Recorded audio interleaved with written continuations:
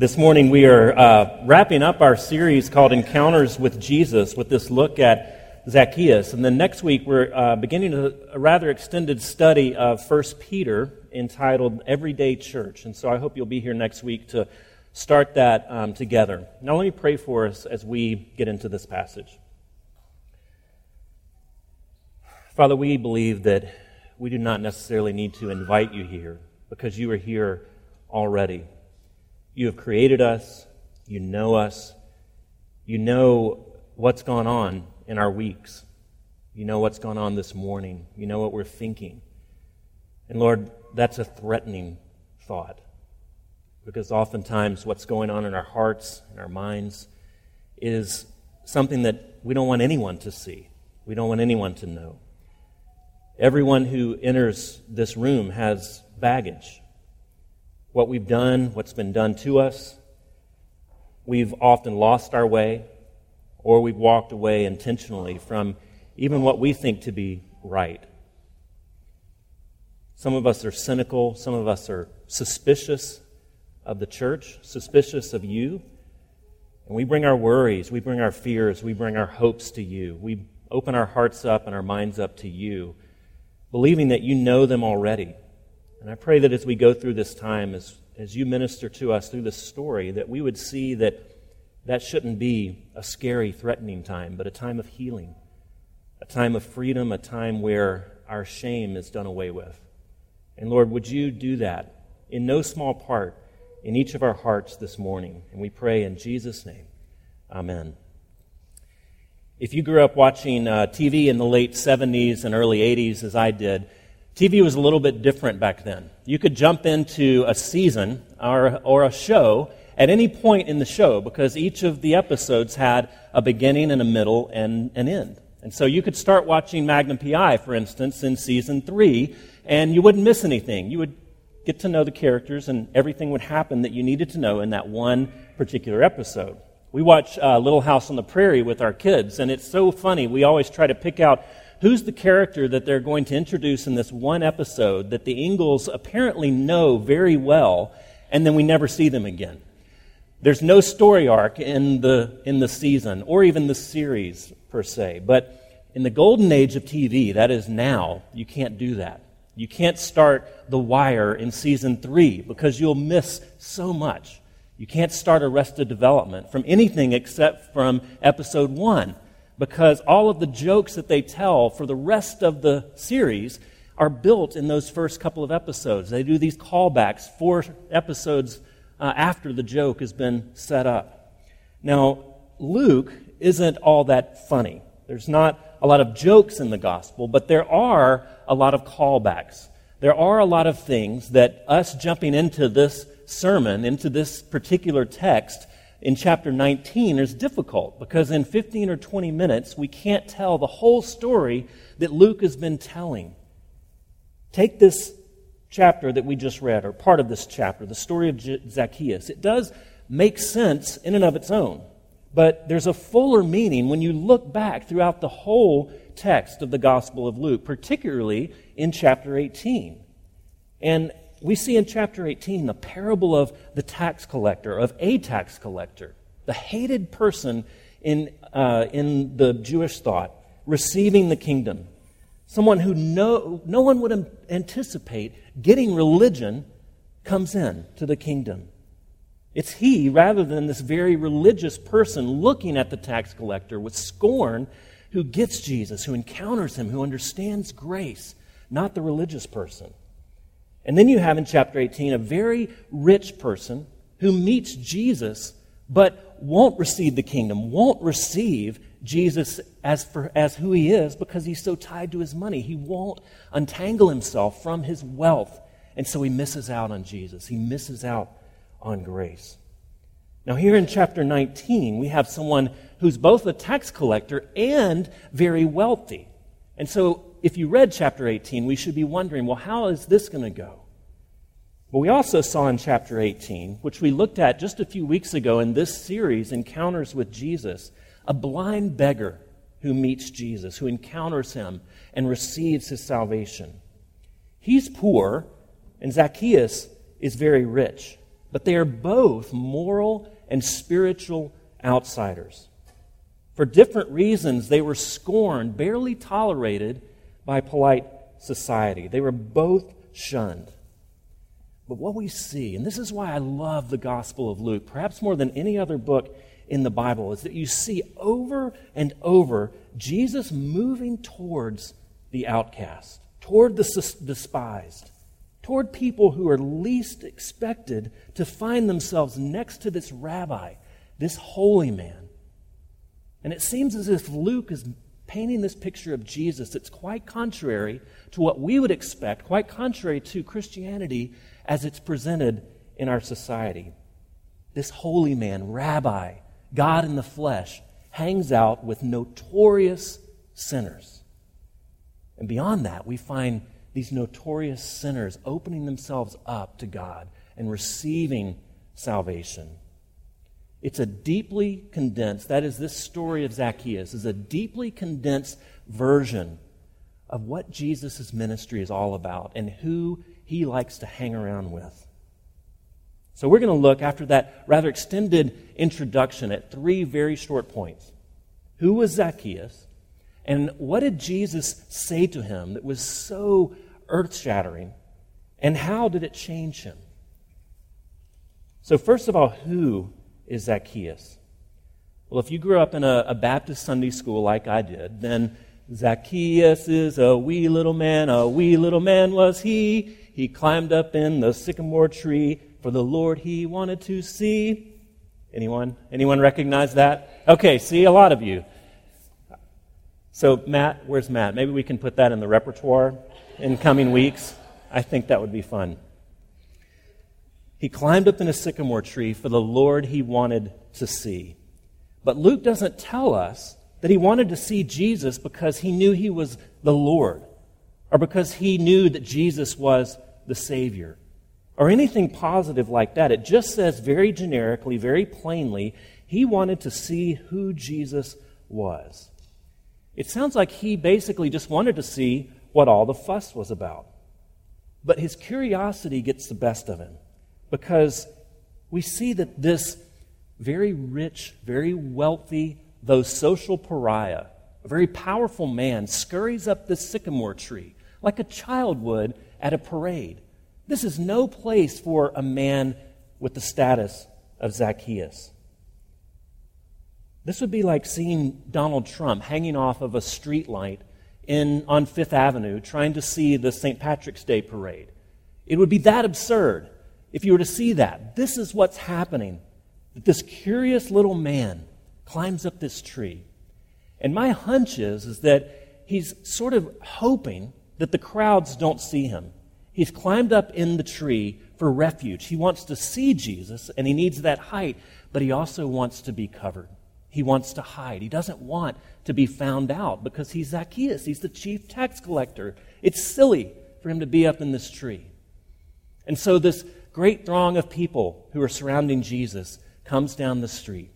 And as they get underneath this tree, Jesus stops. And of course, the whole parade would have stopped as well. And he looks up at the tree and he addresses this hidden little man by name. He sees him. He speaks to him. And don't you know, Zacchaeus is probably turning every shade of red. He's got this big lump in his throat. He doesn't want to be seen. He doesn't want people to notice him up in the tree. But the reaction of the crowds is even more telling, because they're not embarrassed. Maybe they're embarrassed for Jesus. Maybe they're thinking, well, he doesn't know who this person is. The crowds, however, mutter. The crowds are stunned, because instead of immediately calling Zacchaeus to account for his sin, instead of immediately saying, you see all these people that you have extorted money from, stop it. Instead of that, he invites himself into Zacchaeus' house. He says, I must stay at your house today. Now, who was Zacchaeus? He was a despised tax collector. Tax collectors in general were despised because they were collaborators with the Roman occupiers. They were the ones who overcharged their own people with the power of Rome behind them. And so no one could get out of this tax. And these people could overcharge these poor people and live in a very wealthy way. It was legalized extortion. And he wasn't just a garden variety tax collector. It says he was the chief tax collector. He was the head of the Jericho cartel. He would have been the slumlord who owns all of these properties and charges an exorbitant amount of rent on very poor people while he lives in the big house at the top of the hill. That's how people would have thought about Zacchaeus. And so for Jesus, this rabbi, this holy man, to stop and acknowledge him and to say, I want to come into your house and break bread with you. Of course the crowds were incensed. Everyone hated Zacchaeus. But what does Jesus do? What does he say to him? He walks right by all the priests. He walks right by all of the good people in society, and he picks out Zacchaeus. And he says, let's hang out. I want to be friends with you, Zacchaeus. And so this isn't a story of a little man overcoming enormous odds. This is the story of a notorious sinner that everyone hated. Someone we'd all love to hate. Meeting Jesus and receiving his grace. Now let's take a step back just a moment and sort of think about this for our own lives before we tell the rest of the story, because I think at this place we can see already that there is a place for enormous hope, but also extraordinary challenge. We see in this encounter that Zacchaeus has with Jesus enormous hope, because what do we find? We find that no one is too far gone for Jesus. No one is beyond the reach of his love and his grace. That your problems, no matter how insurmountable they feel, no matter how much you feel like they separate you from the possibility of being loved by God, you're not too far gone. They're not too big. There's nothing about you that God doesn't want to lavish his love upon. And there's nothing going on in your life right now or in the past or in the future that makes you unfit for salvation, that makes salvation impossible for you. Quite the opposite. It's those of us who feel like we're Zacchaeus. It's those of us who acknowledge our own outcastment, as it were. Those of us who feel that we don't have anything to offer, who are probably closest to receiving grace. It's those of us who live in the big house but are despised. It's those of us who have trouble even giving grace to ourselves, who are most ready to meet Jesus. It's enormous hope, but also extraordinary challenge, because Jesus embracing Zacchaeus means that all of those people that you despise, those people that you think outside of God's grace, those people who would make us cringe if they were to receive the blessing of God, are the ones that Jesus walks right up to and invites them himself into their homes. Maybe for you it's Bill O'Reilly, maybe it's Jon Stewart. Maybe it's the CEO of Monsanto, or maybe it's the head of the EPA. Maybe it's the head of the Right to Life Committee, or maybe it's the president of the local LGBTQ chapter. So I just bifurcated us all. There's apparently no moderates here. Everyone is on one side of the spectrum. But who is it for you that you have the hardest time giving grace to? Who is the one that if Jesus was to walk into their house, walk up to them and invite himself into their house, that you would cringe, that it would upset your apple cart? We see an extraordinary sinner, and Jesus, this holy man, he says, I don't have a scolding speech for you. He doesn't say, Zacchaeus, once you stop living the way that you are, there's a place in my house for you. No, he says, I must stay in your home tonight. I'm inviting myself into your life. And notice the word must. I must do this. Remember how we talked about how interconnected Luke is, the Gospel of Luke? Well, this word must comes up at very important times, very critical times. And just in chapter 17, Jesus, in predicting his own crucifixion, says he must suffer. He must be rejected. And in chapter 24, the very same thing. There's something about his crucifixion and then his eventual resurrection that he must do this. And there's something that must be then very central, very emblematic to Jesus' ministry when he says, Zacchaeus, I must come to your house tonight. He must do this because otherwise people wouldn't understand fully why Jesus had come. They wouldn't understand fully what Jesus was about and the people that he is for unless he goes to be with Zacchaeus, unless he gives grace to this unlikely, notorious sinner. Up until this point in Luke's gospel, it had been the religious leaders who were incensed by Jesus, but now it's the crowds. Him extending grace to Zacchaeus makes everyone mad. Everyone except for Zacchaeus. What does it say about Zacchaeus? He was full of joy. Can you imagine? You go through life rich, though despised. You go through life comfortable, but all alone. And then one day in your adulthood, this holy man comes up to you, the one who people are saying, this is God in the flesh. And he comes up to you and the parade stops. And instead of berating you for the way that you've been extorting your own people, he invites himself into your home. He wants to break bread with you. What does Zacchaeus do? It says he made haste and he came down and received him joyfully. He was overwhelmed that Jesus would have anything to do with him. No one else would. Not only does he see Zacchaeus, he speaks to him. And to have a meal, to stay in someone's home, it means this, it's an action of solidarity. It's an action of friendship, of social and spiritual embrace. And so, of course, people would be confused. Jesus says to him, today salvation has come to this house. Now, wherever you're coming from this morning, whatever your doubts, whatever your religious background, however you may have been taught just by our general culture to conflate Christianity with all the other great religions of the world, this is where Christianity won't be folded in. And if we're willing to listen to that and consider that a moment, there is an extraordinary amount of hope. Jesus says, I'm coming to your house. And then subsequently, salvation has come to this house. You see, Jesus is that salvation.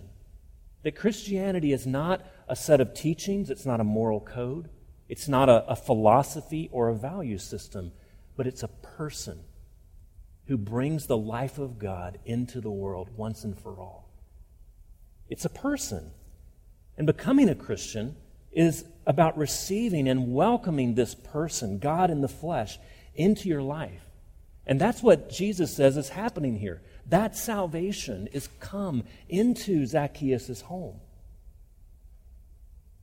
This person, God in the flesh, who embodies salvation, has come for him. And Zacchaeus opens up his life to him. And so finally, who is Zacchaeus? What does Jesus say to him? And then how does it change him?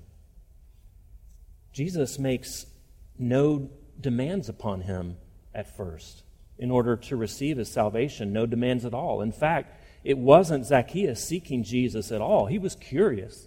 He was an onlooker. He wanted to know a bit more. But it wasn't his repentance that drew Jesus in. Jesus comes first. Jesus says he brings salvation into his household. And this type of grace, this type of extravagant, this type of no-holds-barred mercy changes him. But Zacchaeus stood up and said to the Lord, "Look, Lord, here and now I give half of my possessions to the poor. And if I have cheated anybody out of anything, I will pay back 4 times the amount. Now, these numerals or these figures are very important because instead of the tithe, the customary 10%, he decides he's going to give half of what he owns, half of his wealth away on the spot. And then instead of the 120% repayment to those that he had wronged, which was more than likely customary, that you repay someone 120% if you unfairly extract money from them, he gives 400%. And so we see that far more than just changing his belief system, far more than just mentally assenting that Jesus is who he says he is. This is a radical transformation. It's not just buying into a new set of doctrines, but it's a wholesale change of life. And interesting, because Jesus hasn't said anything about money. Zacchaeus had been materially wealthy, but he knew that he was morally and spiritually bankrupt. And when salvation comes, when he receives it, before he ever makes that decision, it prompts him to change. It prompts him to look at the very center of who he is and say, this has had a hold on me. This has been what I've staked my happiness on, and it has made me nothing but miserable. Everybody hates me. And he doesn't give his money away as a sort of quid pro quo, but because he knew that money had his heart. He wanted to give his heart to someone, to something else. And when he saw himself finally as spiritually wealthy, for the first time in his life, he has someone, God in fact, who delights in him, who comes into his home, who loves on him. Now he sees himself as spiritually wealthy, and suddenly he was able to, in fact, he saw it as a necessity to give away his financial wealth. It's an indication that Jesus has truly come into his life. There's a radical transformation going on here. And money no longer has Zacchaeus. He had given everything to his wealth to have money, and now no more. And what Zacchaeus is saying is, this isn't me anymore. I have met salvation.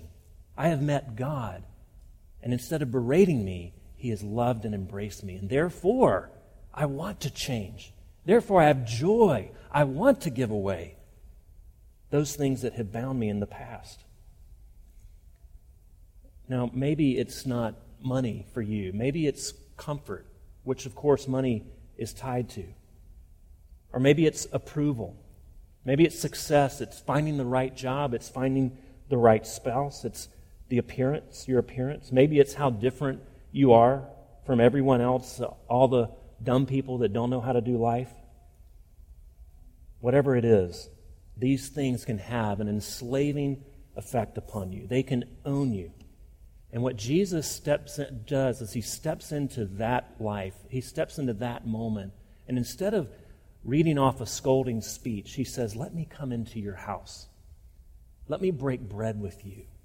Let me love on you. And yes, we'll talk about these sin patterns. Yes, we'll talk about the ways that you've mistreated others, the ways that you've mistreated even yourself. We will deal with that, but they're not a condition upon my love. I want to love on you so that you will change. He steps in not with a scolding speech, but with the power for you and to say that this isn't me anymore. Zacchaeus had spent his whole life collecting debts, only to find his own debts canceled by the lavish love of God. And it changed him utterly. So I invite you, as we confess our faith, as we come to the table, would you lean into that lavish love of God so that you too can be changed? Let's pray.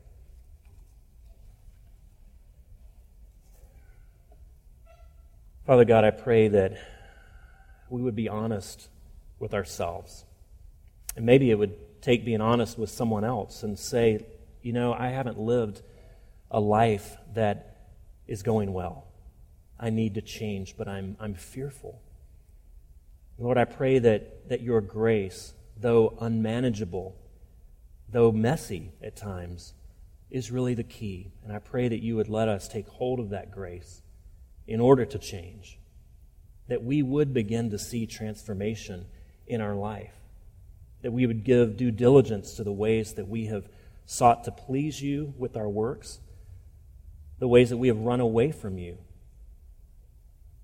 Lord, I pray that we would not deal lightly with our own sin, our own failure, but yet open ourselves up to be embraced, to be loved, to be truly changed by you. And we pray in Jesus' name. Amen.